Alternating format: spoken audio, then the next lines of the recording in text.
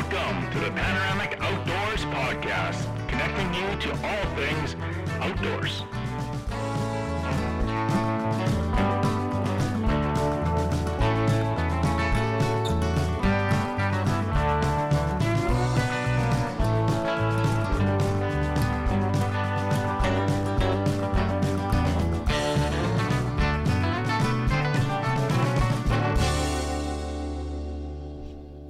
Welcome to episode number 111. This episode is brought to us by Stringer Rentals and Power Products in Gimli, Manitoba. If you guys are ever around Gimli, going to Gimli, want to go ice fishing, check them out.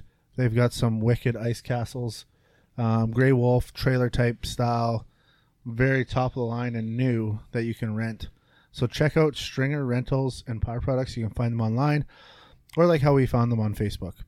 Anyways, this is a cool intro to an awesome episode. We've got Jade Eagleson for the main part of the show, but before we get started, we are in an ice castle rented by Stringer Rentals, and we got a new intro partner, Chase. Is this thing actually called an ice castle, or is it Probably not a Grey Wolf? It's like a Grey Wolf, but like everyone know, it's like Kleenex, man. Do you know what I'm saying? It's like tissue paper, but everyone calls it Kleenex. Right. So it's like a camper that's designed for ice fishing. If anyone who doesn't know what an ice castle is, right?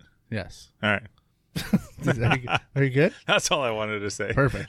And Tristan's not here today, so we brought in a special guest, been on the podcast before. Heavy hitter. Do you know what episode you're on? 111. No, the one you're originally on. I've been listening. No, I don't. Okay, I think she was like in the top 30. So if you want to go back, thanks for joining us, April Willis. Thanks for having me. You're supposed to talk louder than a mouse, Chase said. Has it been that long? I don't know. We had you like, 2 years ago? Or a year and a half ago for sure. Yeah. It's been a while. It's been a while. Wow. So we got into this ice castle probably around 4 o'clock. We're going to spend a few hours in here tonight and then come back first thing in the morning. But caught a nice fish.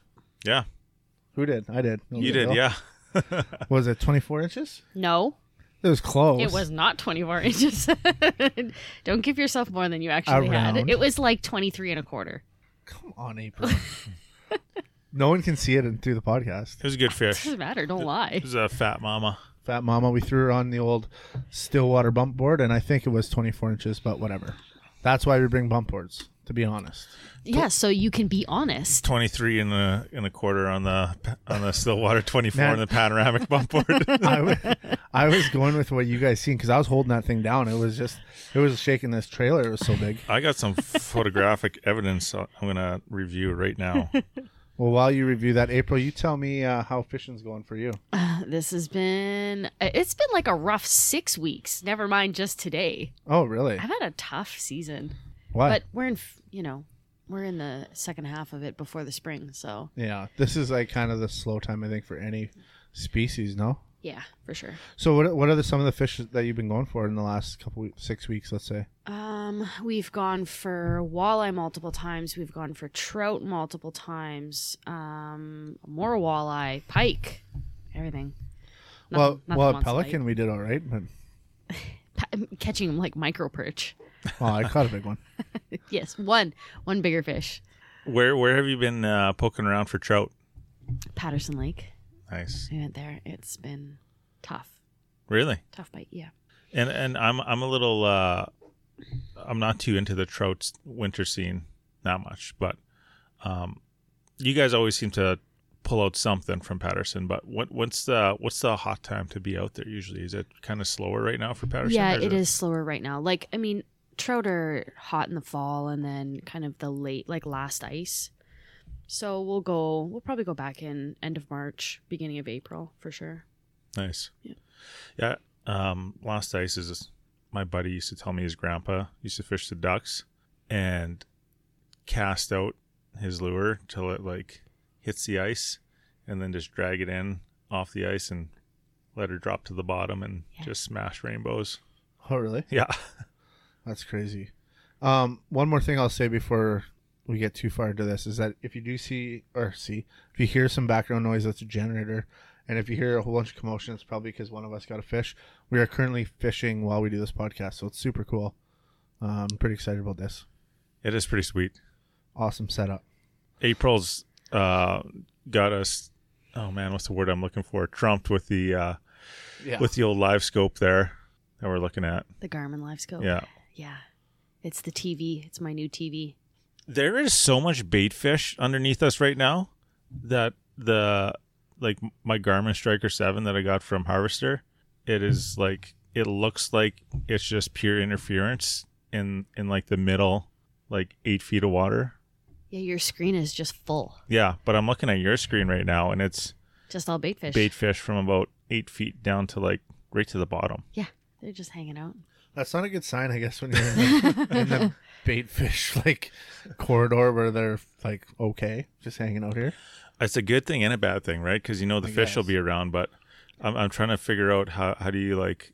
It's almost like as panoramic. How do you stand out as a wanted bait fish in a school full of bait fish? Yeah, no kidding.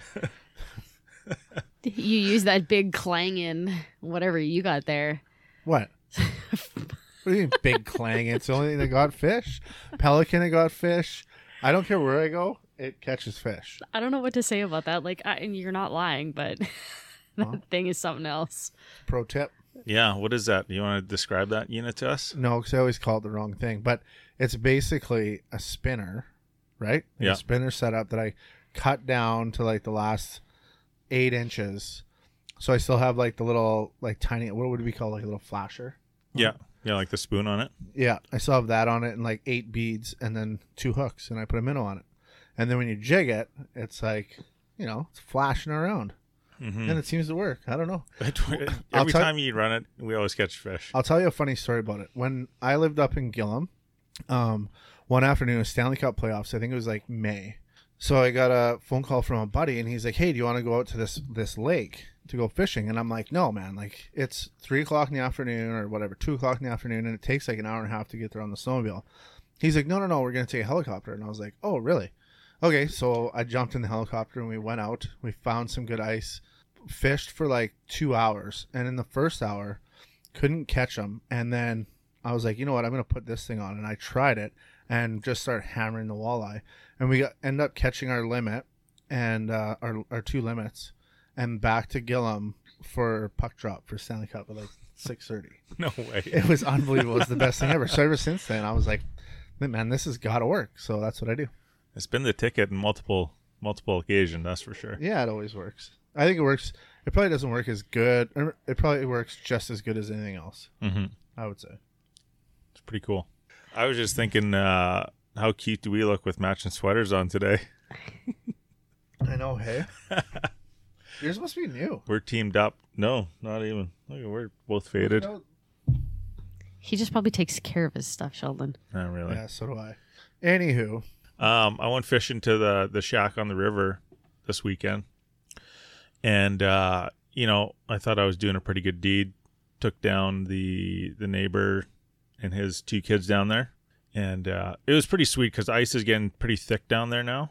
And with that electric auger, which is a dream to use in the shack, and the extension system that Jiffy has, and the quick detach kind of pin with the flight and stuff like that, makes it so quick and easy to switch around. Unlike when I was running the Eskimo, you have to screw the whole thing out, and it took a while. That was like an Quite Allen key for the Eskimo, wasn't it? Yeah. Yeah, same with that. Yeah, and then it was clipped to the handle, and then you usually lose the Allen key, right, in the snowmobile trail or something like that, so you got to buy another one. Anyways, it was super fast to put the extension on, which is cool, and then blasted the holes like nothing, obviously, but it was there wasn't much rest in the ice shack with 4 kids in there, I'll tell you that much. And somehow my neighbor was able to outfish me 3-0. No way. Yeah, he caught 2 saugers and a goldeye, which I've never caught through the ice before. Oh, really? Yeah, which was kind of cool. So I was pretty happy he was catching.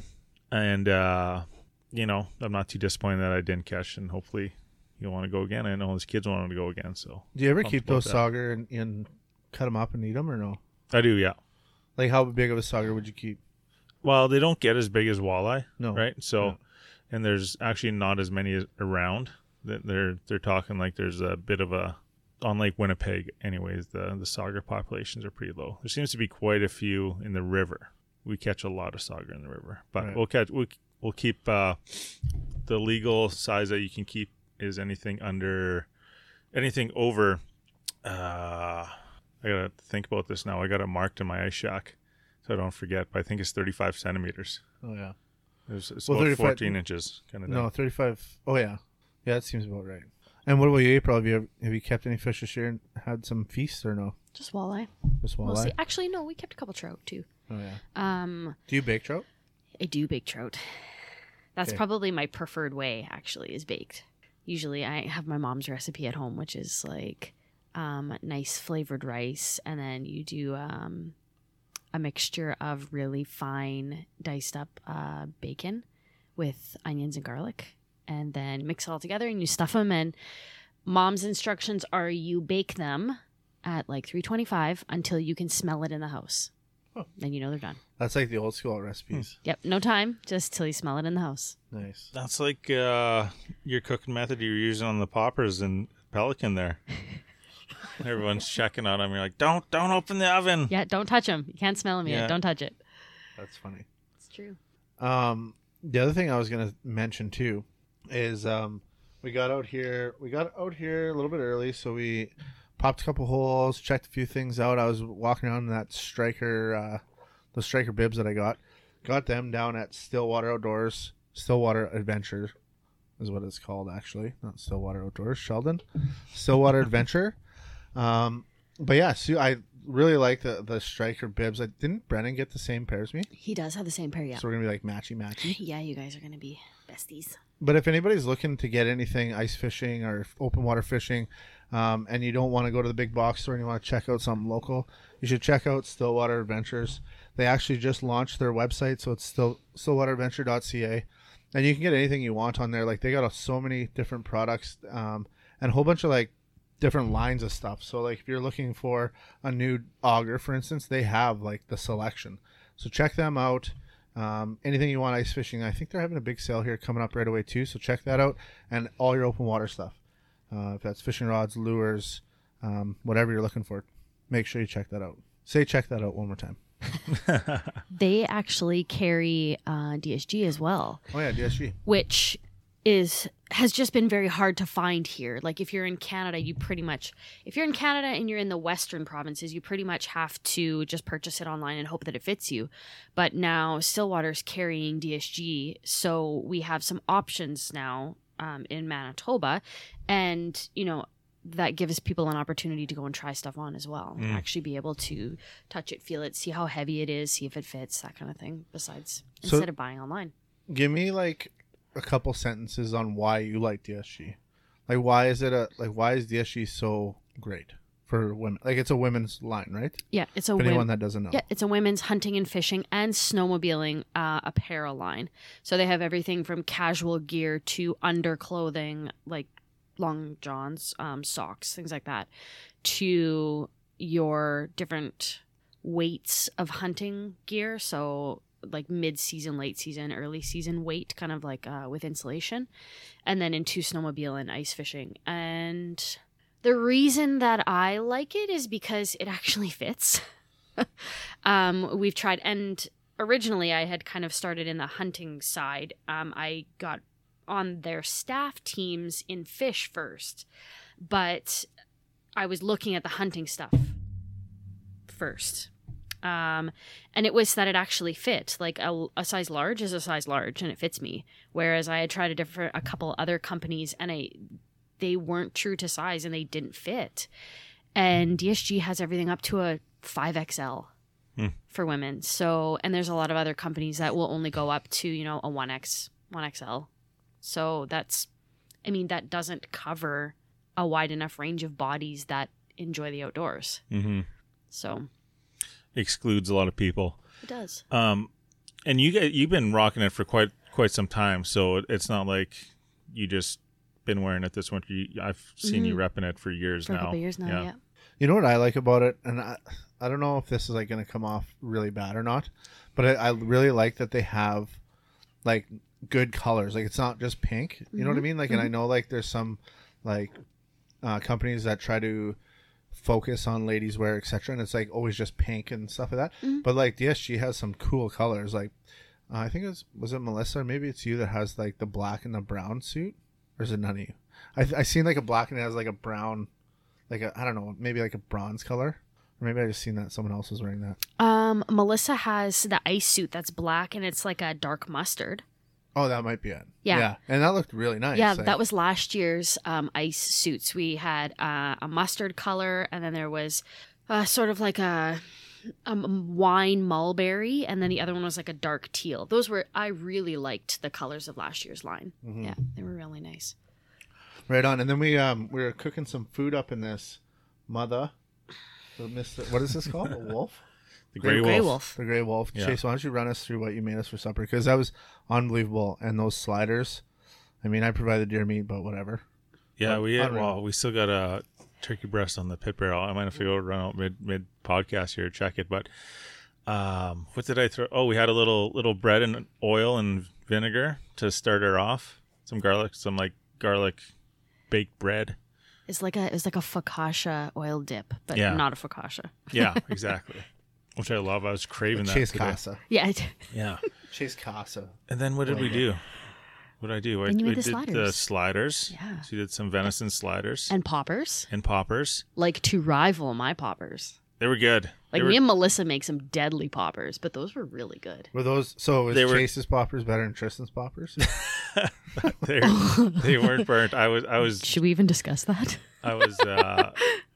making sure that things weren't going array on the. He was like trying to Barbecue. hide that from me. Yeah. Did you hear about that? Oh yeah. I was like sitting in, I guess I had my back to the door, and he came up, and Melissa was sitting beside me, like tapped her on the shoulder, and he's like, I think we have a problem. She was like, wait, I think I burnt them. And Melissa's like, no, it's okay. Like, how burnt are they? Like, we'll still eat them. It's no big deal. Like, we've probably eaten worse. He brings them out, and she's like, oh, they are burnt.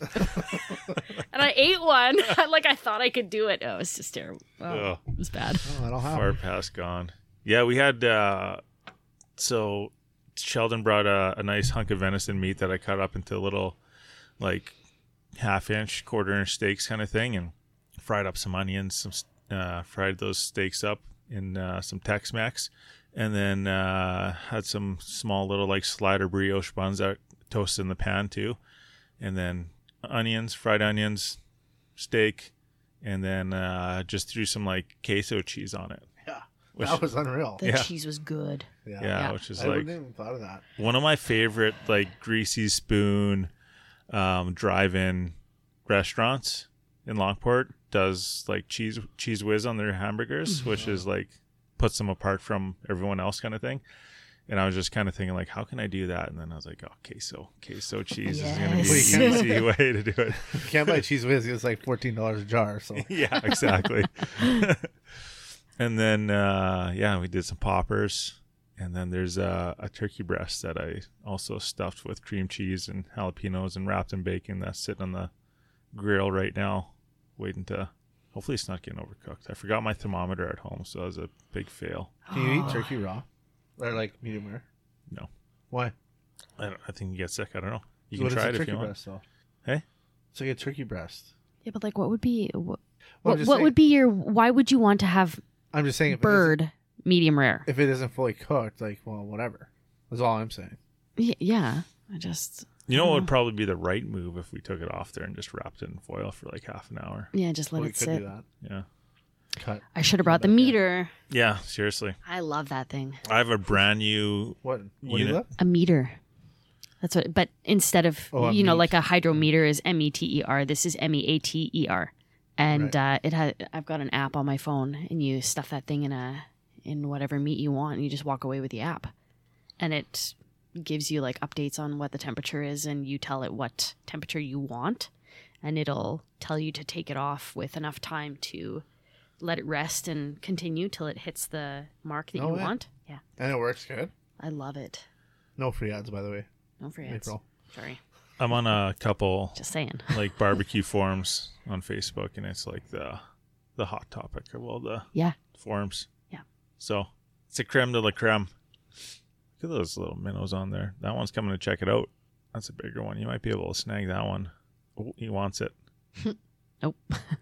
I would love to put a camera down there and just see what those things, if they're shiners or what they are.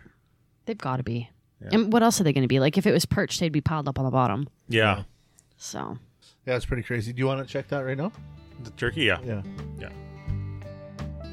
All right, guys, if you've been listening to the podcast here for a while, you know that iHunter has been a huge supporter of our podcast. So big thank you to them. If you don't know what iHunter is, it is a mapping app that you can have right on your phone. It is the all-in-one hunting app for hunters across Canada right at your fingertips. We're talking map customization, waypoint sharing, all kinds of stuff you can have at your fingertips. Along with all that, you're able to access satellite maps and integrate different layers on your mapping platform. So they have base map platform to begin with, and then they have the public land subscription that will give you all of the public land stuff. And then they have a landowner subscription where you can buy landowner maps across whatever province it is that you're living in. Along with all that, they have up-to-date weather updates, like I said earlier, sharing and messaging devices, and you can run this without any cellular service. So it has been a huge tool in our toolbox of our hunting gear, and it's helped us out in many ways. So if you don't have it yet, check it out. The base map layer is very affordable to get into, and you can level up from there. If you're interested in getting a discount on the public lands maps, head over to their web-based platform, web.ihunterapp.com. Use the promo code Panoramic30 to get yourself 30% off of the public land subscription. And also check out the landowner maps while you're there. And while you're on that website, you could also transfer all your waypoints over from your old GPS onto this new platform, so you have them right there for the next time you hit the field. That's web.ihunterapp.com. So we just checked the turkey. This is kind of like live on location. We were doing a bunch of different stuff all at the same time. We got lines in the water. Crisis averted. Yeah, Got the turkey off, wrapped in foil. that's right. It's not going to burn now. But we do have April on here, and I want to ask her a bunch of questions before we get into the middle of this podcast. But April, you already talked about that you've done a lot of fishing so far. You're kind of not doing well the last 6 weeks. But the one thing that I did notice that you've been doing is you've been doing a little bit of shed hunting. Yes. Well, I haven't exactly started yet, Right. but I'm prepping. I mean, it's hard to shed hunt when the snow, like, obviously I'm short. It's hard to shed hunt when the snow is over my knees. Right. Well, that's the thing. I was going to give you shit, but then maybe you can explain the way you're prepping the shed hunt. Because in my mind, I think that in Manitoba, especially right now, we should be waiting to shed hunt for, a little bit longer until the snow starts melting, which obviously you're doing. Yeah. So what are you doing to prep then? So right now, like, I have a good spot. You've seen where I live, and I have a pretty good spot for high numbers of deer. There's not necessarily always a lot of big bucks in the area, but we've got high numbers and they make their way through.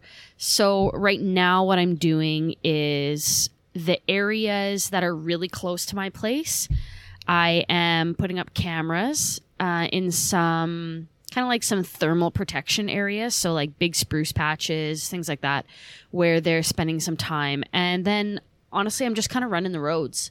So driving around, running the roads, looking on areas that I have permission on, and just checking to see what kind of deer activity is on them kind of around now, and sort of marking those places or making mental note of where those are.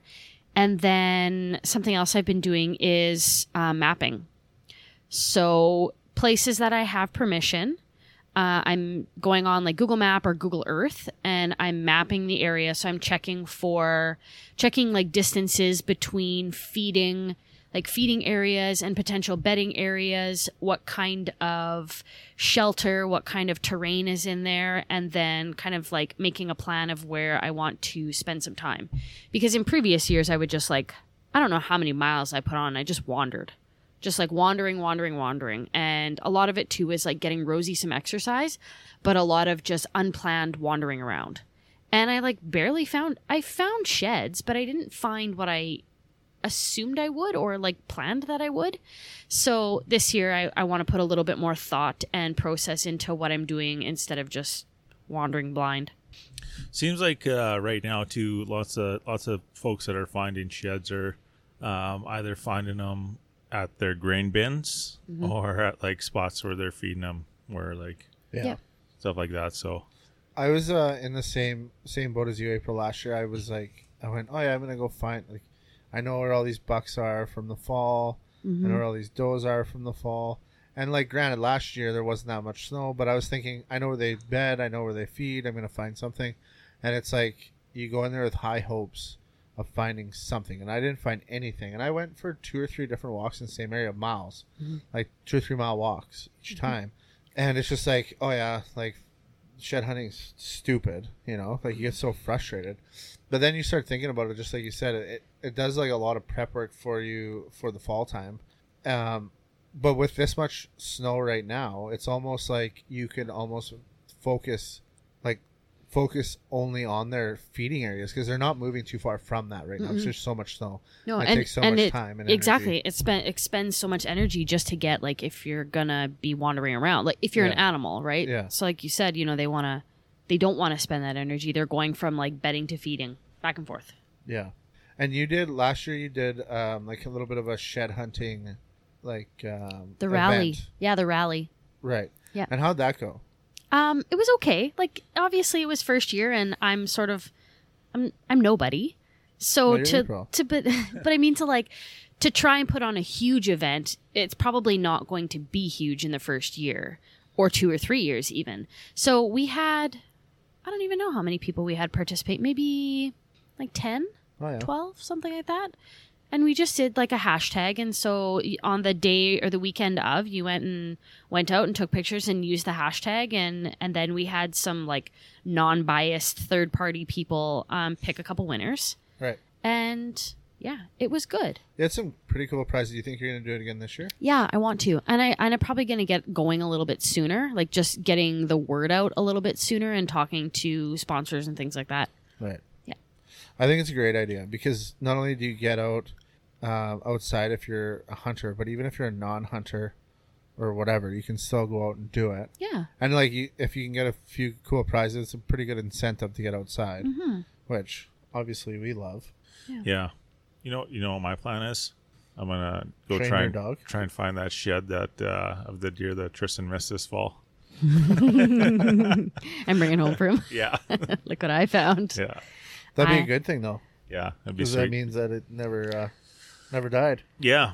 Because that's a high pressure area, where, like, hunted area, isn't it? Where he saw that one, There's a lot of bow hunting that happens. Lots Right. of poaching too, apparently. and a lot of and I mean traffic too. Like, it's close, wasn't it? Like, fairly close to the highways, like Yeah, like in an area where there's lots Yeah. of potential of getting hit by cars. yeah, and just coyotes everywhere. Like every Oh, night I really? went out hunting last year, there's coyotes howling. Oh yeah. So I have a specific deer that I'm after sheds as well. Does it have a name? Fred. Fred. Fred. Did you Fred. name it Fred? Yeah, his name's Nice. Fred. Nice. I had him on camera 2 years ago. No, 2 seasons ago. Sorry, not this past season, but the season before. I had him on camera, and I saw him twice. And I had him on camera quite a bit, and we put out a new blind, and it just, like, no matter what we did to that blind, like, no matter how well we brushed it in, when, like, how long we waited to use it, nothing. They just hated it. They absolutely hated it. And so they went from consistently using this, like, alleyway. It's not, like, when you say alleyway, you think of, like, farm alleyway. It's not a farm alleyway. It's just a point where they kind of come up from the back trails, and they have to come up a little hill, and then they use this pathway, I guess, between, like, some thick trees, and then it kind of opens up again, if you want to call it funnel, whatever you want to call it, and it comes back up to the field, and it's alfalfa in there. And he was using it faithfully. And I had him in velvet. I had beautiful pictures of him in velvet from behind, and his tines were so tall. Oh my gosh. And I saw him, we were sitting one day, and he came in with like there's 3 in total. He came in with 2 young bucks, and he had what we used to call, it was Alien. and he had these like long single tines. It was like a spike buck, but a spike buck is usually short, right? Yeah, These yeah. were like big single spikes. Huh. So him and then another young guy and then Fred in the back. And the first guy just came walking by. He didn't say a word, nothing. The second guy was kind of eerie. And then when Fred came in, he just would not come past the blind. And after that, he wouldn't ever again. I caught him out in the field a couple times, and then at the spring after, I found a shed. So I'm going to stop you quick before you get into that. What were the does and calves like with that blind? Didn't care. They were like, some of them would like look. They would stop and they would watch and they would look and, wait for you to move or mess up. Yeah. You just sit like a statue. Don't move. And then they would keep going. They would pass by. Yeah. Interesting. I have some tips I want to tell you about my blind experience, but maybe I'll tell you after you're done so you don't lose your story. So keep going. I was kind of done. Oh, were you? Yeah, I found one shed. I'm pretty sure it was his. Oh, okay. And I never found the second one. And I just want it. Yeah. And I didn't see him this year. And the thing that really messes with us is we're in potato country.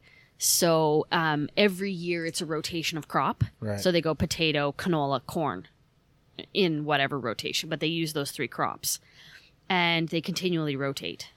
Right. So what is a really great, the very first year I ever went out there in the middle of winter, the deer were like ants on the potato field. They were digging the potatoes that were left over. Really? Oh, really? Yeah, that got missed. No way. They were digging them and it was wild. And then you have a rotation, right? You have the corn and they're like in the corn right before it's going to get harvested and then right after from whatever's dumped on the ground. And then now we've got canola, and this past year they got the canola in and the year was good enough that the canola grew really nice and it ripened really quick. So they cut it down and then the stalks grew again. So you've got all that like fresh green on the bottom and the deer just love it. Mm-hmm. But now next year it'll be something different again. So everything that you learn and that you notice in the fall, it's like starting from scratch again next year. Changes a little bit Right. every Yeah. year, yeah.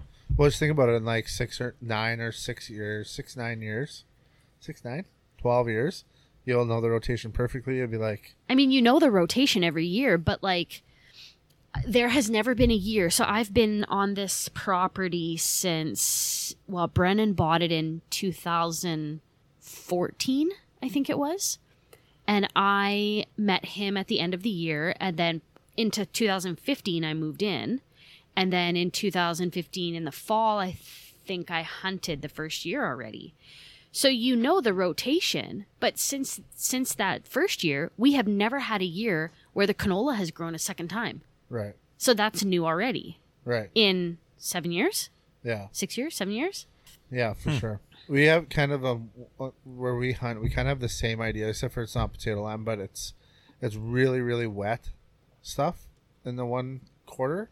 So like they're always planting like corn or, basically corn, and then one year they left it, and then the next year they planted corn again. So I think they're trying to like dry it up. Like I don't know. I'm not a farmer, but that's just, I think it's a hard quarter to plant anything cereal for it. Yeah. Because it's too wet. But anyways, back to the blind thing. So the one thing that I noticed this year, and what I did, is I was running a baronet blind, and on baronet blinds they don't have like anything to brush it in, like no little loops or anything to put like trees and shit. Mm-hmm. So like the first time I set it up in the one spot, I tried like leaning up trees and like pieces of trees up against like old existing trees and like almost making like a lean-to around it. Mm-hmm. And then the wind just blew it down and it was just fucked. So I just left it, and I left the wind. What are you laughing at? So I just left it, and what I did is I had the one area where I was going to hunt. So if I was facing, let's say I was facing to the southwest, I was looking southwest, and I found the windows I wanted to, what I was thinking were the deer are going to come through, and I'm going to shoot out of these windows. Mm-hmm. I left those windows open all year, and then the back ones I left them closed, Right. clearly, and so even when I wasn't in that blind, those windows were always open. I don't know if people do this normally, because I know a lot of people like to close up the windows when they're not there because of weather, etc.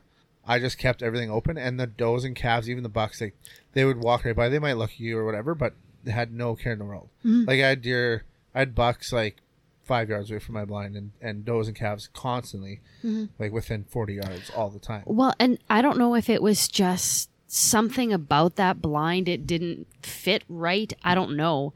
But we had another blind on a different quarter. And so it's the bush in the center is the same. And when I'm talking about that funnel, they would funnel out to the west side.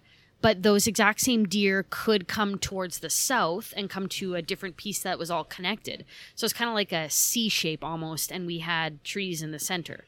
And so the funnel was in the center. But we had another blind over here that was on the alfalfa, and we had a doe come right up to the blind the same year. And just like right up into it, and she's kind of like looking around, sniffing, and then sort of, like she knows that something's odd. She doesn't know what it is, but she knows that something's not quite right in here. Like, you can probably smell us in there. So she kind of trotted off, maybe not even 10 yards. We had the same blind, another time a doe and a fawn, and the fawn bed in front of us about, I don't know, it was maybe 4 yards. There was a trail around the fence line, and the fawn bed right there, and she was just eating, a few yards past the fawn. No care in the world. But this other blind, like, heck no. I don't know. Yeah, I've never had great luck with ground blinds either, and it doesn't seem like some of them I put way back in, like, whatever, 5 yards past like the tree line into the woods kind of thing, and maybe they need to be farther. I don't know. My buddy Chris does a good job of putting them further back, and like you can't even see them walking around kind of thing until you're actually in the bush.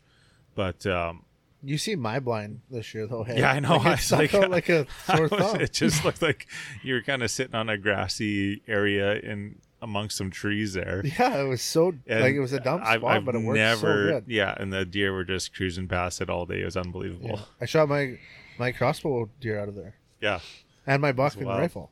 So like, unbelievable. Yeah, unreal. I'm going to a saddle this year. Are you? I'd love to get a saddle. I tried a saddle for the first time at sort of mid to end of deer season, of bow season. I enjoy early season more than anything. Mm-hmm. So if I can get it done before rifle, like I actually didn't shoot a deer this year. Oh, really? Nope. I didn't want to shoot in rifle.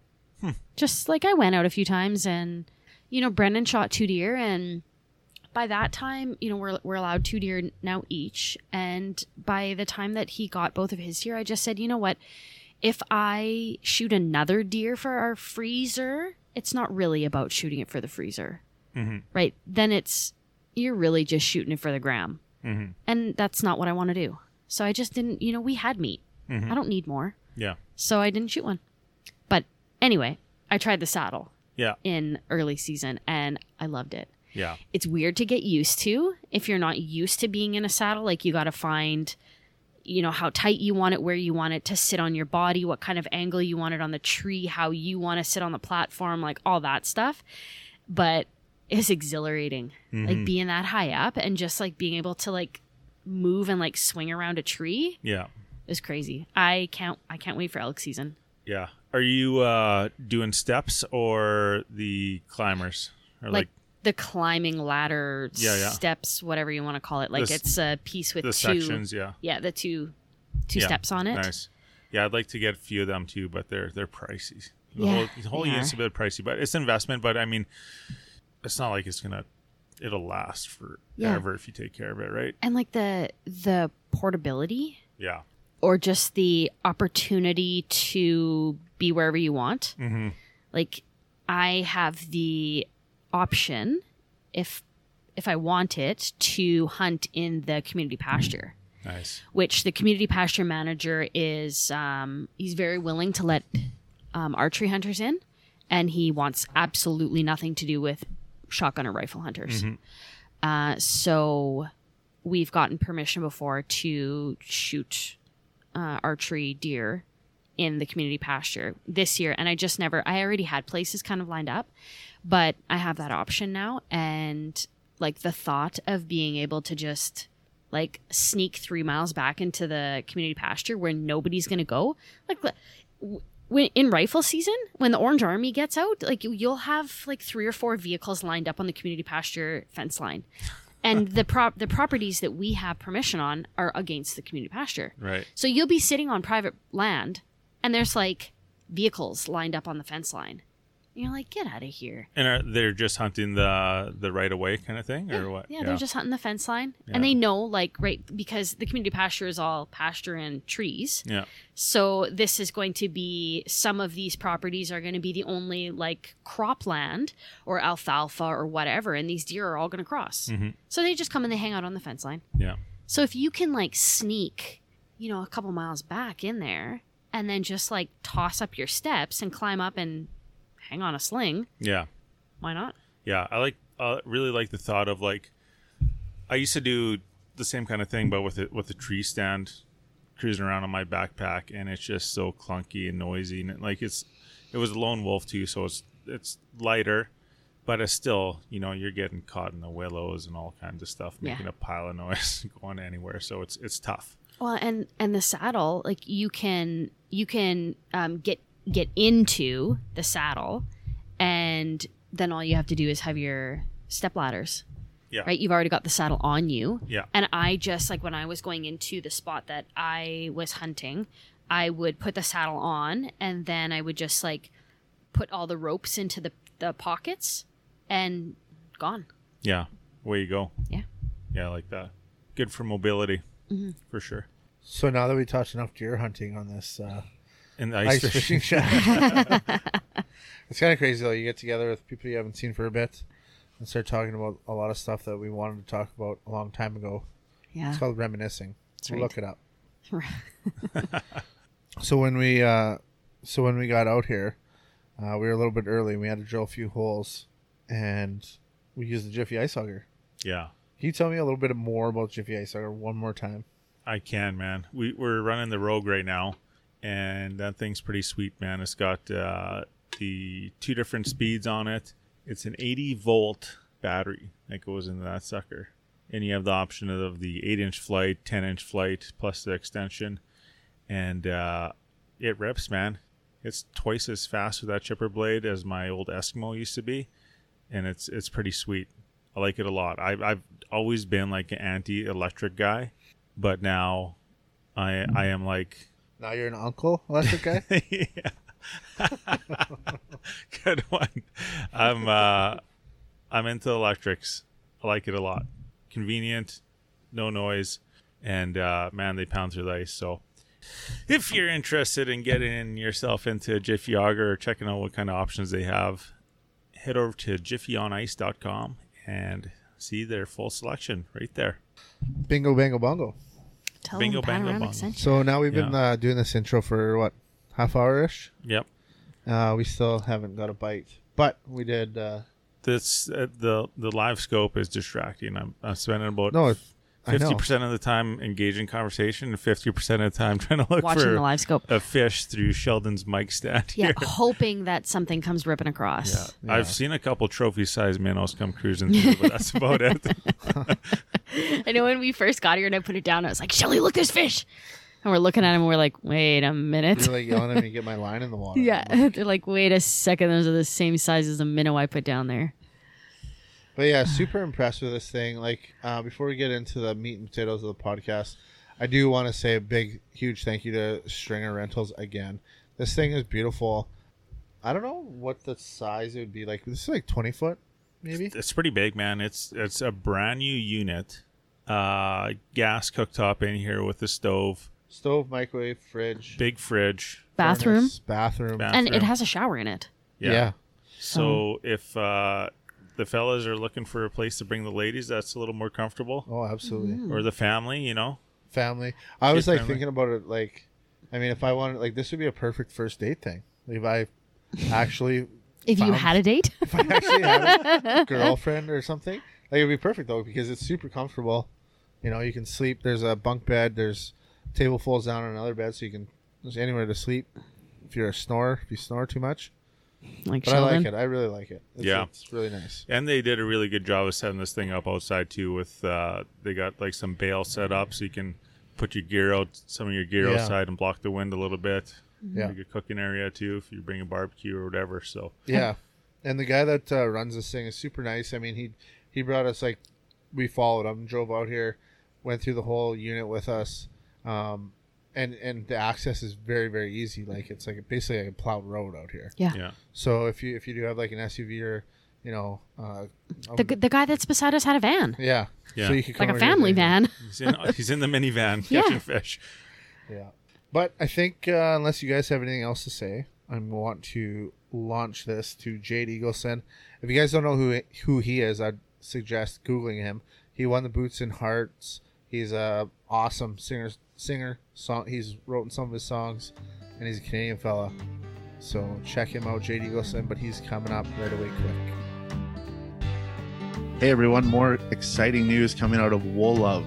They've got a new sister company called North Wool Apparel. North Wool builds on the advantages of the 100% merino wool base layers from Wool Love, and it adds in the flexibility and durability of spandex to create a premium mid layer that will keep you warm, comfortable, and odorless, so you can squeeze out that extra time out in the ice, winter camping, hiking, doing whatever you love to do in the wintertime. All of us at Panoramic have been wearing this stuff for over a year now, and we love it. So they got two cool new garments in with the North Wool sister company. They got a men's quarter zip up hoodie, and they also got some women's leggings. So if you're looking for something to maybe that mid layer garment, you should check out Wool Love. That's wool.love. Check out North Wool. And right now you can use Panoramic 10 for $10 off your first purchase. It's available on Amazon and through the website, like I said, www.wool.love, and just look for the North Wool project. The promo code is only valid with the Wool Love site, so please check them out. That's wool.love, or check out their Instagram. All right, so today we've got a wicked guest. I'm actually a huge fan. One of the first songs I heard was called Hacking Darts, and I'm like, man, I already like this artist. I haven't even heard the song yet. But welcome to the show, Jade Eagleson. Thanks so much for having me. Right on, Jade. So how we normally start off our podcast episodes is we fire off 5 burning questions for you. You can answer these as fast, short answer, long answer, whatever you want. And then after that, we'll kind of get into the podcast. So if you don't mind, I'm going to fire off a couple 5 burning questions to you. Sounds good. Okay. So this is your last meal on earth. What would you have to eat, and what would you pair it with a drink? Bison burger and an old fashioned. Oh, nice. Bisenberger. I think that Bisenberger is the first Bisenberger answer here. Yeah, that's the first one. Oh, there you go. Perfect. Next question. I call this like fuck you money, but when I got my journeyman ticket, I decided, I'm going to buy myself a pickup truck. I finally have some money. Did you ever find that going through your career, you finally got a little bit of cash, you bought yourself something for like a way to go, Jade? I think as soon as I started getting paid well, I had a kid, so I was like, I did it ass backwards to the Bible pretty much there. But I did get myself a truck, which was nice. Nice, right on. The third question is instruments. You play the guitar. Is there an instrument that you would love to learn how to play, or an instrument you're like, screw that, I'm never going to learn how to play, it's too hard? Both questions there line up with one instrument called a pedal steel guitar. I would love to play it, but I'm also like, screw that, because I tried to learn how to play it, and it's for madmen. Like every steel player I've ever met is a little bit wild, and it makes complete sense now that I tried learning it. I was like, this is just not for normal people. We got a couple buddies in the industry as well, and they reflected the same thing. They're just like, steel guitar players are on a next level, man. Yeah. Oh yeah, it's like, not only do you have to learn like certain groups of strings to play, you actually have to like use pedals and stuff. The funny, as we're speaking, I'm using my steel guitar case as a phone holder, so that's where the use is getting right now. Nice. That's awesome. Question number 4: if you had any venue that you could play at, where would that be? My honky tonk back home. Oh man. Right. And what is that? Is that like an old Chinese restaurant or something? It is. So it's funny. It started out in the 90s, I believe. And my dad was a bouncer there. That's how I met my mom. And so there's just a ton of history in that place. I joke with everyone, say I'm the product of a honky tonk. And it's true. Because if it wasn't for that specific honky tonk, my parents never would have met. That's awesome. That's cool. And I'm But gonna. it- This is a follow up question to number 4, kind of. But can you explain a honky? Like, what is a honky tonk? Like, would it just be like a country bar, or what is that? It's a country bar, but it's like more rooted in tradition. So it's like kind of because a place you'd go and you'd hear like your 1990s country music and backwards, and not too many of like it's not really a young hip bar. It's kind of like in my mind, you think of a honky tonk, you think of smoke filled bar, and just a bunch of Yeah. your neighborhood friendlies all there. Yeah. When I think of honky tonk bar, in my mind, I think of like Patrick Swayze standing on the doorstep of the Roadhouse, and guys like winging beers at the band. Yeah, that's Maybe it. that's not. And the last question for 5 burning questions is, if you could tour with any artist, do you have someone in mind that you'd love to play with? Oh, I'd say like anyone from the '90s. To be honest, I'd say Alan Jackson or Shania Twain. I got the Shania on right now. Yeah. Those two for sure. Loving the Shania shirt, by the way. That's awesome. That's a classic. Thank you. I didn't even think about it. I was like, yeah, I guess this is what I'm wearing today. Well, right on. You made it through the 5 burning questions, and now it's time to get into a little bit more of the podcast. But I guess kind of how we wanted to start out is you're a Canadian fella. You grew up in Ontario, and growing up, by the sounds of it, like around music and musicians and stuff. But was the outdoors kind of intertwined with your life growing up, and is that kind of something that made you want to be the next like country singer, singing about the fishing, singing about four-wheeling and all that other stuff? Yeah, I mean, growing up in the country, for me, like I'm a farm boy, so like I was kind of submerged in that lifestyle and that way of living. So it's kind of like the reason I didn't go any other direction is because of that. There's more stories to tell. It's just a more like you kind of live by the earth and sing about it. Like that's how I feel country music is. Yeah, right on. The thing when I always think back of like even myself growing up, my parents and stuff listened to a lot of country and like Conway Twitty and a bunch of these like Merle and all these other country singers. Did you ever think growing up like I want to be just like them? Because like the thing is nowadays it seems like there's a very low number of artists that are like old school country singers. Yeah, no, 100%. Like I grew up listening to records. My grandfather would have like all the different like Lefty Frizzell and all those older artists like Hank Senior and stuff. So that's kind of what I gravitated towards mostly because they're storytellers and you could really dive into their song and I don't hate new country, but I just really appreciate what they used to do way back when. So that's kind of the direction I want to head eventually, and that's what really brought me into this genre. Nice. And then like talking about kind of sticking to like singing old school say country music and the outdoors and stuff, like you got songs like More Fishing Than Drinking. Can you maybe give me a little bit of background on that? Like was that something you kind of came up with? I know there's the other guys that help write the song and everything else, but how did that all come together? So that one was actually like pitched to me, and because we were looking for songs and that wanted to come up, and I listened to the lyrics and it's so funny because unless you're like a top level fisherman, like I don't know, it's rare for like an entry level fisherman like myself to go out and get a big catch. It's normally like a lot of stuff we just throw back because we're just like, you know what, like I'm not sure what lures to use. I'm not sure like what gauge of twine I need. I'm just out there throwing lines and hoping for the best. So it's kind of like anytime I do go out, there's definitely a lot more drinking than actual fishing going on. So I heard that song and I was like, that's me. That's 100% me. Nice. I'm curious, Jade. I don't know if we were chatting about this part of the podcast or if we got it at the start, but you kind of said like you kind of were involved in the outdoors in your younger years, and as life became busier with music, and now you got a little one at home, it's kind of taken a back seat. But like, what kind of stuff were you into growing up on the farm? And were you tossing around a fishing rod at all, or were you just mucking around in the mud?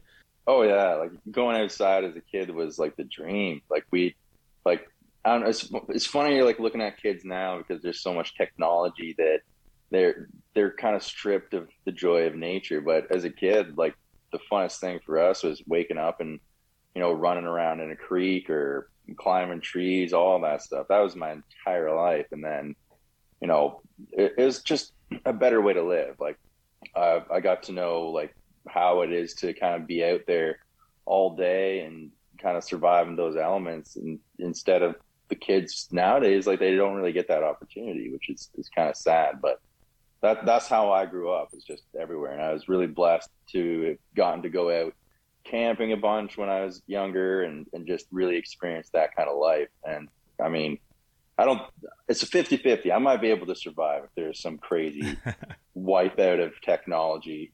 But, growing up like that has allowed me to learn quite a bit. I'm thankful for that. Nice. Yeah, for sure. And like that's one of the reasons like we put this podcast together. It's like Chase and I and his brother Tristan, the three guys that run this thing. We're no professional fishermen or hunters or anything else, but we love being outside. We love doing it. We love camping, all this stuff. So we're like, hey man, let's do this and put this together and talk to all these different kind of people that have, grown up with it or like yourself grown up with it and sung songs about it and experienced it. It's super cool. I wanted to kind of jump kind of back and maybe a little bit forward to it at the same time and talking about that one song, for instance, More Drinking Than Fishing. And you said that song was presented to you. I want to pick your brain on like how that works in the music industry, just because from my understanding, like back in the day when like not that far back, but when they had CDs, you'd have a whole bunch of people like writing songs and everyone like got paid the same for that. If that album went, super high platinum, everyone got paid the same. Now it's different. There must be less songwriters and less, people that go to find music to sing about. Do you ever find that challenging or find songs presented to you where like, I'm not singing that song, like that's not my roots, that's not my background? Yeah, definitely. Like sometimes you'll get in a writing room and you try to write a song for yourself, but sometimes that like maybe like an hour in or maybe even 10 minutes in, you're kind of like, this isn't going to head in that direction, but you still want to write the best song. So it's like you kind of get, this past year with COVID being a thing too, is kind of like, all right, like I hate technology. I'll be the first to say that if I'm staring at a computer screen all day, I lose my mind. It affects my mental health. It just destroys everything that I stand for. So like if I'm doing that, I can't write on a screen. So I had a really bad year for writing songs, and then we were kind of in a position where we needed them. So, we're reaching out to all these different publishers in Nashville and everywhere else. And it is sometimes hard to find a good song. And we were really lucky to have quite a few of them kind of sent our way that were no-brainers, like All Night to Figure It Out or More Drinking Than Fishing. But at the end of the day, you always want to write your song. But there's less, I think to your point, there's less people doing it now because there isn't a lot of money in it. Unless you are super, super, super good, and then you get on a yearly salary, but you're not making much more than the next guy. So you're kind of like chasing a dream that really doesn't get you far. Where back in the day, when they're selling CDs, your writers' credits were split up and you'd actually get paid for your work. Or now there's, once again, technology has kind of sucked the life out of that a bit. Man, that's a weird thought to kind of toss around and just think about like where's the direction of music going from here, and like like how, I don't know, I feel like we might lose some genuine stuff through that. It's kind of scary to think about. I think we're all guilty of it too. Like myself, I remember as a kid, I figured out what LimeWire was, which is, it's a free service you can pull music off of. And I used to burn a ton of CDs off that, but I didn't know. Like no one told me that when I was doing that, I was just stabbing a songwriter in the heart. Mm-hmm. I don't think it's a matter of people actually like trying to intentionally take from the music industry. I think it's more of a just uneducated thing. Like people just don't know, and it's not their fault. But the more people that do it, it's kind of like, when you're streaming on any streaming platform, it's some of them are great.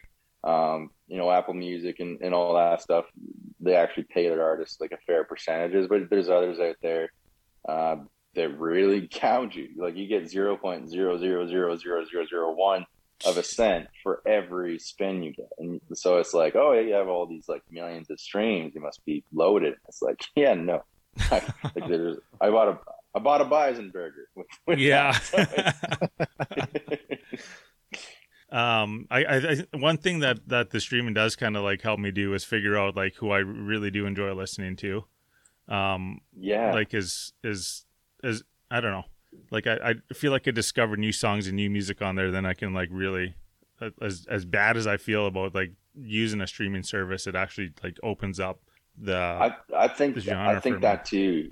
Like I think that it's like there's positives to it as well. Like there's a lot of like people that would never like, because when you think about it, like I'm sure you guys grew up the same way, where you walk into a store, you're sorting through all this different CDs, and it's really like you don't know what any of them sound like. You're just kind of guessing. You're like, this could be good. Like I've heard this one song on the radio, but it's allowed like a lot of artists like myself and kind of Canada based to be heard on a larger platform. You know, like people in the States can listen, or in Australia, like anywhere. So it's a blessing and a curse at the same time. I mean, streaming for me has been absolutely tremendous in getting my music heard. So it's a catch-22. Like I'm not too sure whether, you know, I love it. I love some aspects of it, and some aspects I am not such a big fan on, but for the most part, it is a good thing. Mm-hmm. Yeah, and then the other thing I wanted to pick your brain about too is, you know, creativity, and even just like sitting down and relaxing, you know, playing a song or whatever. Do you have like that spot, if it's outside or at a cabin or like by yourself, where you kind of just, for your own mental health and everything else, just want to get away and just play music for yourself and just sit around and, you know, be creative? Is there a spot like that for you? I mean, not anymore, but you know, unless I'm back home.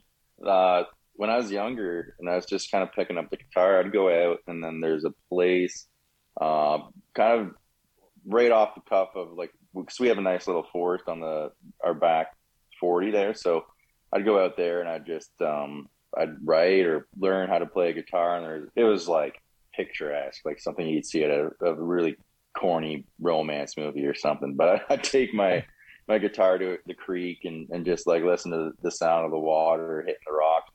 There's nothing that really beats that. Everything is just peaceful, and when you combine music over top of that, it's just a ton of fun. Man, I feel like I have this weird relationship with music as well, because like I'm by no means a good guitar player at all, but like I see it there in the back, I think. Yeah.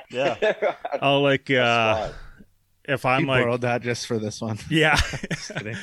If I'm having like a like roadblock, or like just having a tough time dealing with stuff during the day or whatever, I find it so helpful just to come down and like play 5 songs, just because it takes like my entire focus to play like a good couple songs kind of thing. You know what I mean? Yeah, it's such like a energy, like kind of like if I'm in a bad mood, and sometimes when you're in a bad mood, like the last thing you want to do is play a song. But like when you start doing it, you're kind of like, hey, like this is taking the edge off. And I can completely relate to that. Like it's one of those things, especially like when you're strumming, it feels cool. You're working with your hands. Mm-hmm. And every part of your being is kind of going into, you know, playing those few chords. So I completely understand that. Yeah. Reshapes your thoughts. And like, if you actually think about putting some emotion into a song that you can relate with, you know, it does take you somewhere. Yeah, 100%, man. I completely agree. Right on. And not to kind of skip forward or anything, but you've got some new music out right now. Like what do you got going on right now in your life? Like I know with COVID and everything's been pretty hard on artists and everything else, but like what have you kind of coming off the offside of COVID? Like what do you got going on right now? Well, we just put out the Honky Tonk Revival album, and we're kind of hoping that will be a 2-part album. So it's kind of like, we just made the move to Nashville, so we're closer to everyone. We can get these songs written and be in the area and have more of a list of songs to choose from. Because like I mean, the first half of that album was just like, I was very happy with it and am very happy with it, but I kind of feel like we could have a better, like a broader selection of songs we can focus on. So this season for me just kind of looks like, a lot of writing, connecting with folks down here and being inspired, and, just making sure that this other half of the album is bulletproof. And, hopefully that will be in the next year or so, that they're under a year, that we can get that out to folks. So you guys kind of went from like Toronto, then to Calgary, then down to Nashville. Is that right? Yeah. So we went, I grew up in this town called Millbrook and never really left it except to go to Calgary to start the trades. And then I kind of went back home again, then moved back out because my wife's family lives there. And when we were having the kid, it made sense because I was supposed to tour, and then COVID happened. So we didn't tour. Yeah. And then after that, we're like, you know what? Like, I'm flying to Nashville so much that I may as well be like paying rent down there. So my wife and I were like, you know what, let's do this. I mean, there's football for kids, like starting at the age of 3. So I was like, this is perfect for our son. So I reached out to I know off topic here a bit, but I reached out to one of the flag football things down here. They start at 3, and I was like, my kid's going to be like 2.5. Like, he was, yeah, bring him out, give him a shot. I'm like, they just start him right away. It explains a lot. They're pretty good down here. Nice. Toss them in there. I know I got 2 young ones at home, and one of the best things that we've done is getting them into sports right now. My youngest is 2.5. My oldest is 4, going on 4.5, I guess. Connects you with them too. That's awesome though. Like 4, I feel like that's gonna be the age I'm looking forward to, because like right now he's just raising hell everywhere he goes. I'm just like 2 more years and he'll know what not to do. Knock on wood. We'll see. Yeah, they definitely get busier, but it's they get better. That's for sure. It's awesome. That's good. Yeah, Sheldon, I think you're muted, buddy. Oh yeah, sorry, might have to edit that out. But yeah, so you released that album, and that one song I've already referred to, More Drinking Than Fishing. You did that with Dean Brody. What was that like working with him? Have you worked with him before, or is that kind of your first thing? We've hung out and played showcases and stuff like that, but this was our first project together. So it was a ton of fun getting him.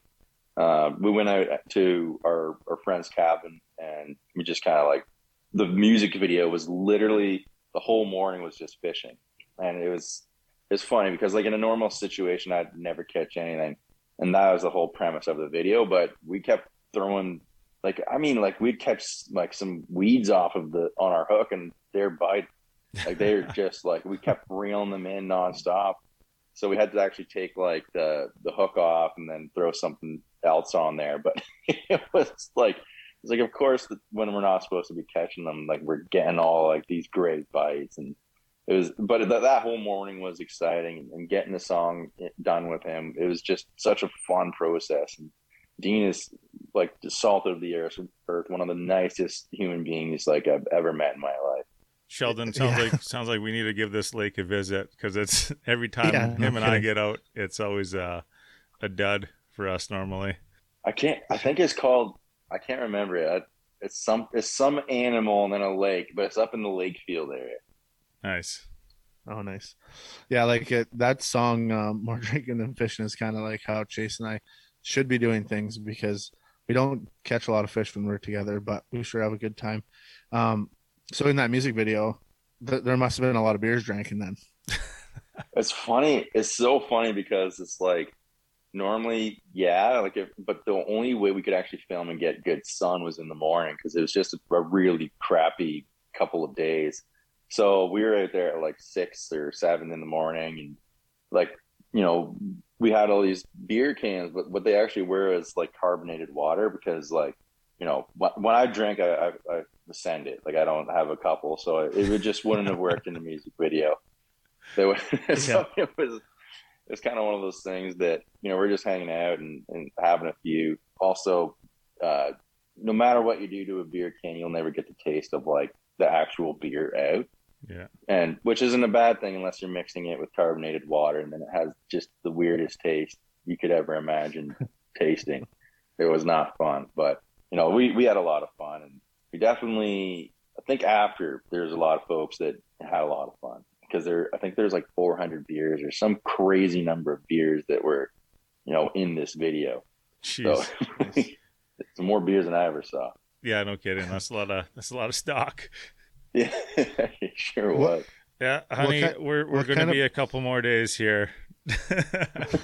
Imagine that phone call. Yeah. What kind of beer do you like to drink there, Jade? I'm all over the place. I think like as I get older, I'm getting into like the craft world a bit. I just gotta be careful with those because I had some friends of mine recommend like a couple beers, and I don't read the percentages or anything. I just buy the beer. There's one day I was just having a couple, and then all of a sudden I was like, I feel like just inebriated, and I only had like 3 beers, and it's because they were like 10%. So I was like, I kind of keep it easy going now. I like Miller Lite, or I'm a Molson Canadian guy as well. Those craft beers have some heavy hitters for sure. They'll sneak up on you real quick. They are sneaky. The problem Well, is and they have the King cans. Yeah. Like they're like huge cans too. Yeah, mine were just regular ones, and they just crippled me. I was like, "What's going on?" The problem is too, once you like go to a strong like weedy craft beer or something like that, it's tough to go back to like a light beer and still enjoy it because you just can't taste anything after that. Oh, it's like I kind of like Miller Lights seem to be like they're a good coasting beer, and they still taste pretty good. So that's kind of what I'm drinking down here. And then, when I'm back home with the old man or whatever, we'll have a Molson or two. Yeah. What's so you're down in Nashville now. What's kind of your getaway down there? We don't really have a specific spot or anything just yet, but when I was just kind of coming here and I wanted to get out and just have a good time and watch some live music, I'd either go to Winners or Losers. And funny enough, they're both right beside each other. So it's like I just kind of hop back and forth between both bars, and just it's good to relax. It's not during the weekdays and stuff. It's not really overpopulated, and it's a really calm, cool atmosphere. And I really love those two places. If that isn't the best marketing scheme I've ever heard, I don't know what is. I don't know how it, but if you hear that Toby Keith song, it's like we got Winners, we got Winners. Yeah. Like Chainsaw Chris, I'm pretty sure that's what it's about. That's cool. That's cool. How long you guys been in Nashville now for?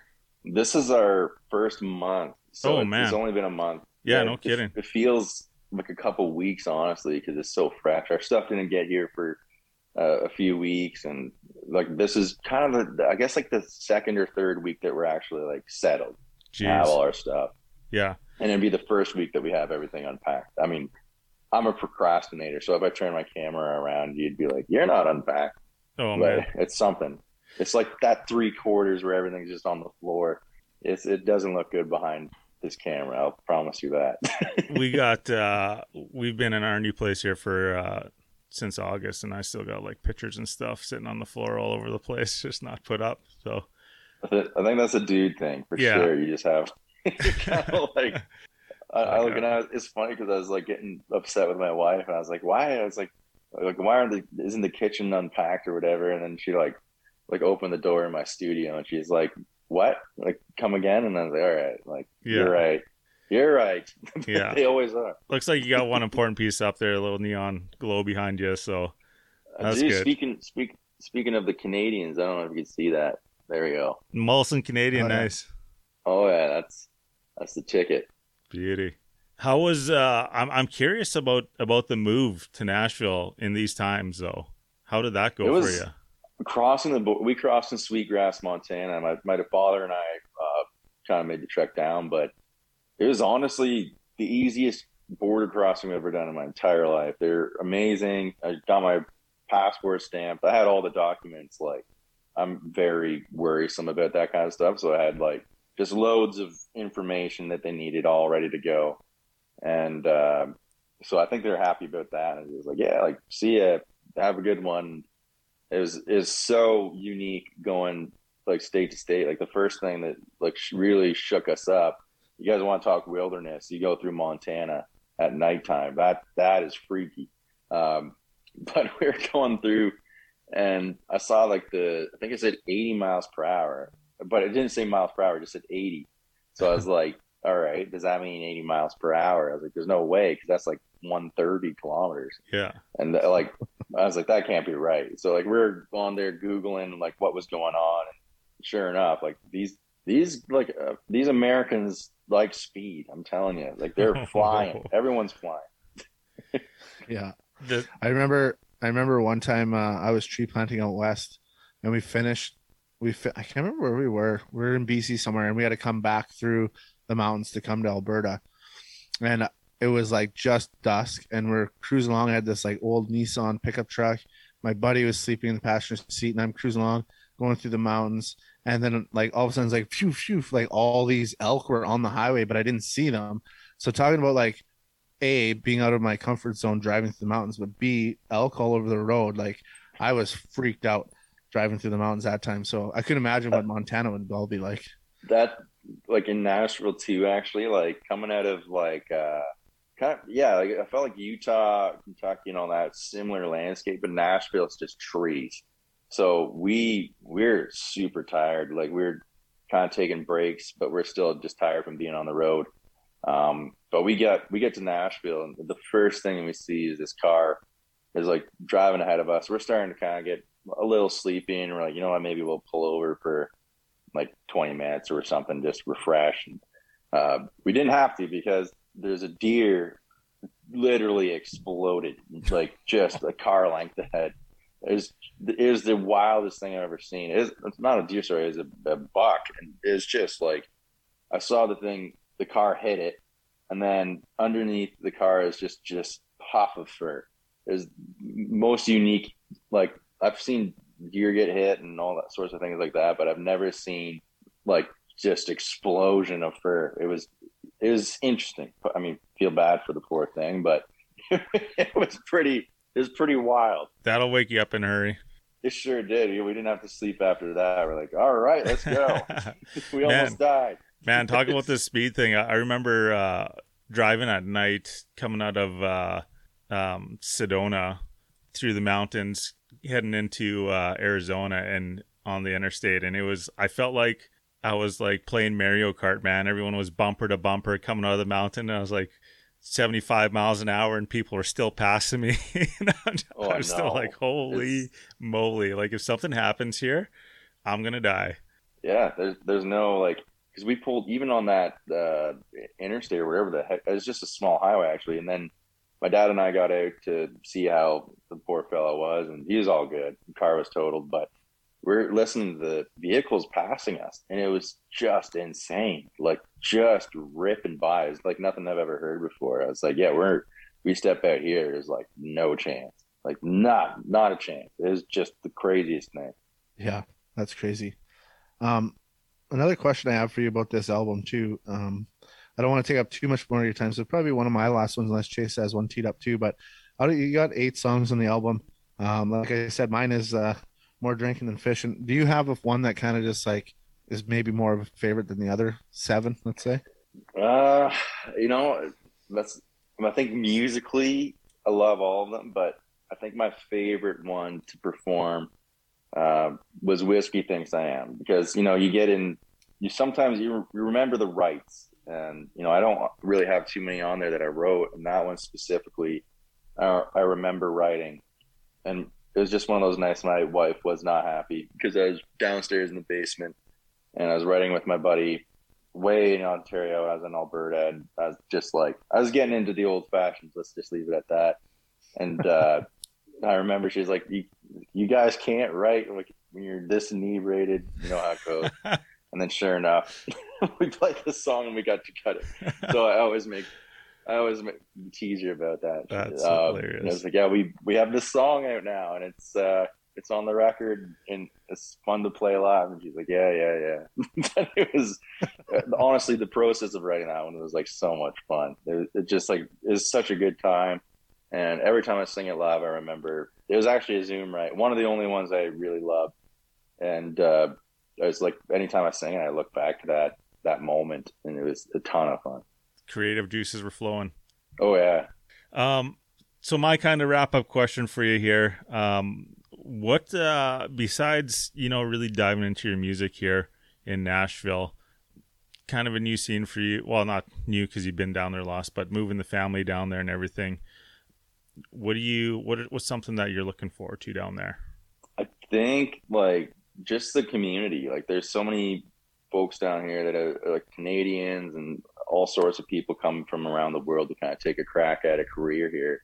And it's a very, wonderful community. Like everyone wants to see you succeed as much as they want themselves to succeed. So that it's just a fresh take on the industry and how everybody works. Everyone's treated like they're on the same level.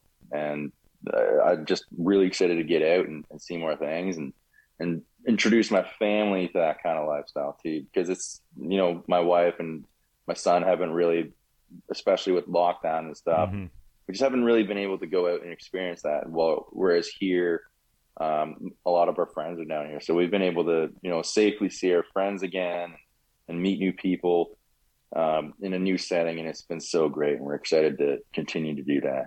Amazing. One last thing before we depart here too. Why don't you tell everybody the best way to support an artist these days? I'm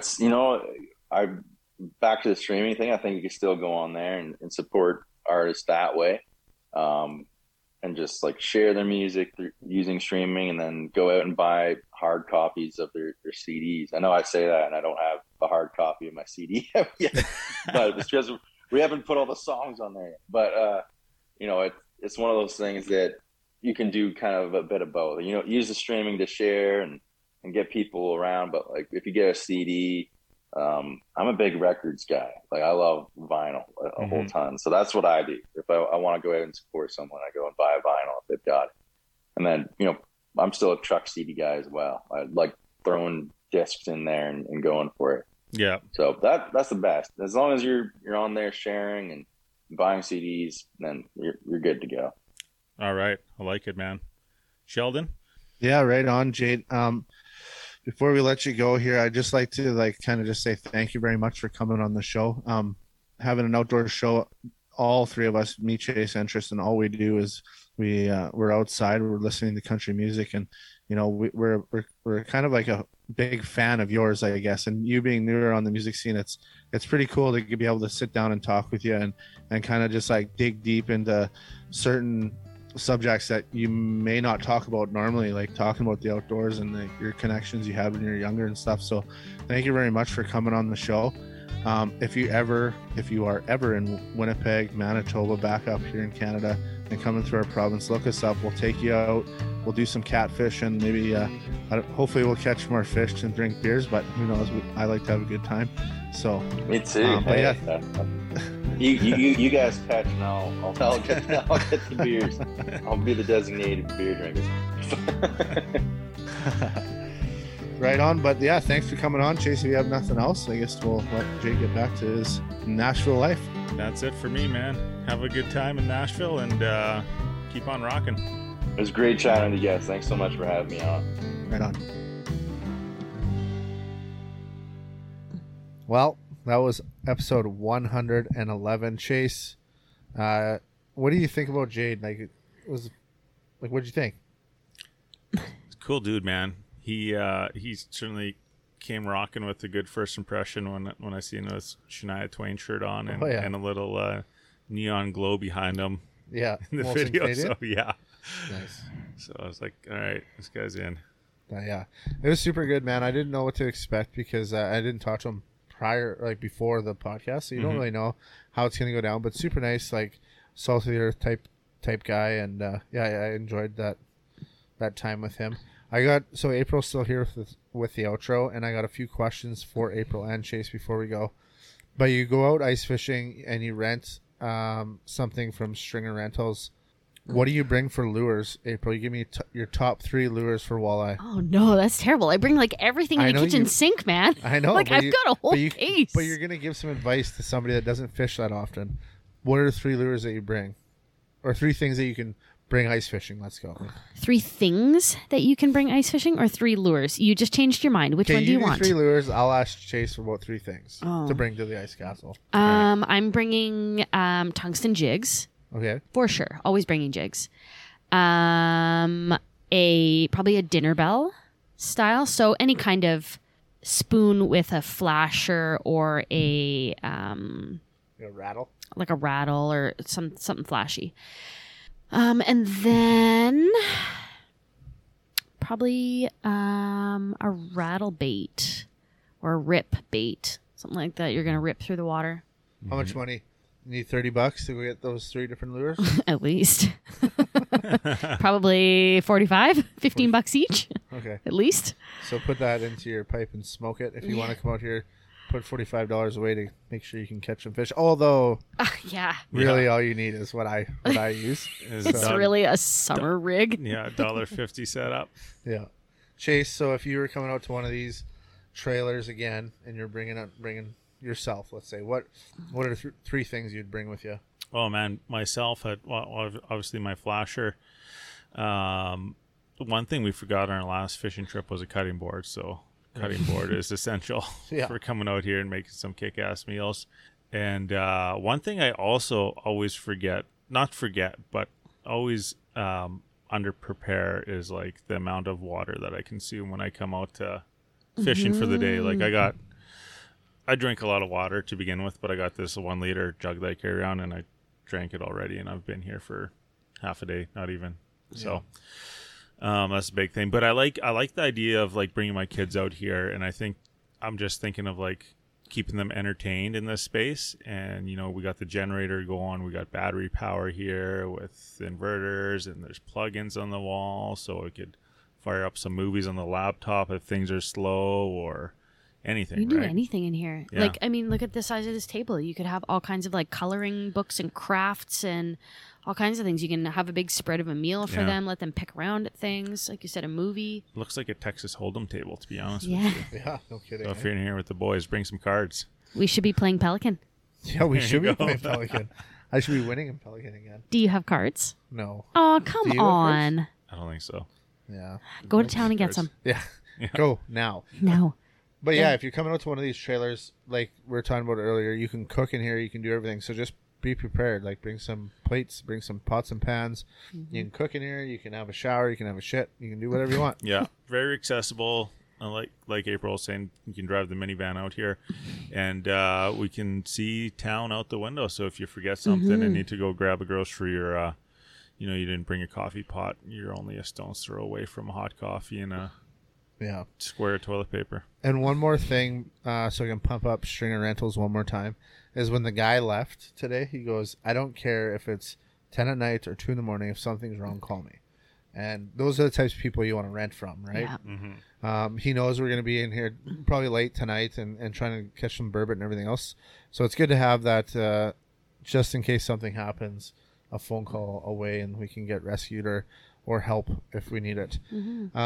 But other than that, the last thing I want to talk about quick is our store.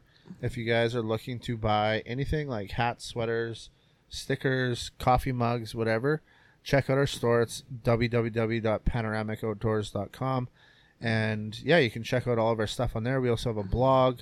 We have some recipes on there. We've got a whole bunch of stuff. So check out our website. If you like our show and want to support us somehow, that's one way to do it. Another way to do it, which is free, is to go and give us a rating or comment on any of your podcast platforms and let us know what you think. Send us an email, send us a DM on Instagram and Facebook. We always enjoy hearing back from our listeners. Chase, is there anything else? April, anything else before we let everyone go? I just want to keep telling stories.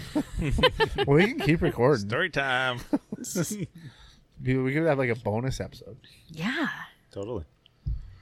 But anyways, Chase, we have nothing. Do you have something? Nope, I'm good. Okay, well, I guess there's nothing left to do except for doing a couple catch phrases at the end. Yeah, keep those lines tight. Keep your hook sharp. April, you got to say one. Yeah. Keep your live scope charged up. I really love you guys, but this is like my 62-year-old dad is like, you go get him, Tiger. Well, what's yours? Such a good job. I don't have a catchphrase. Neither do I. So. All right. That's it.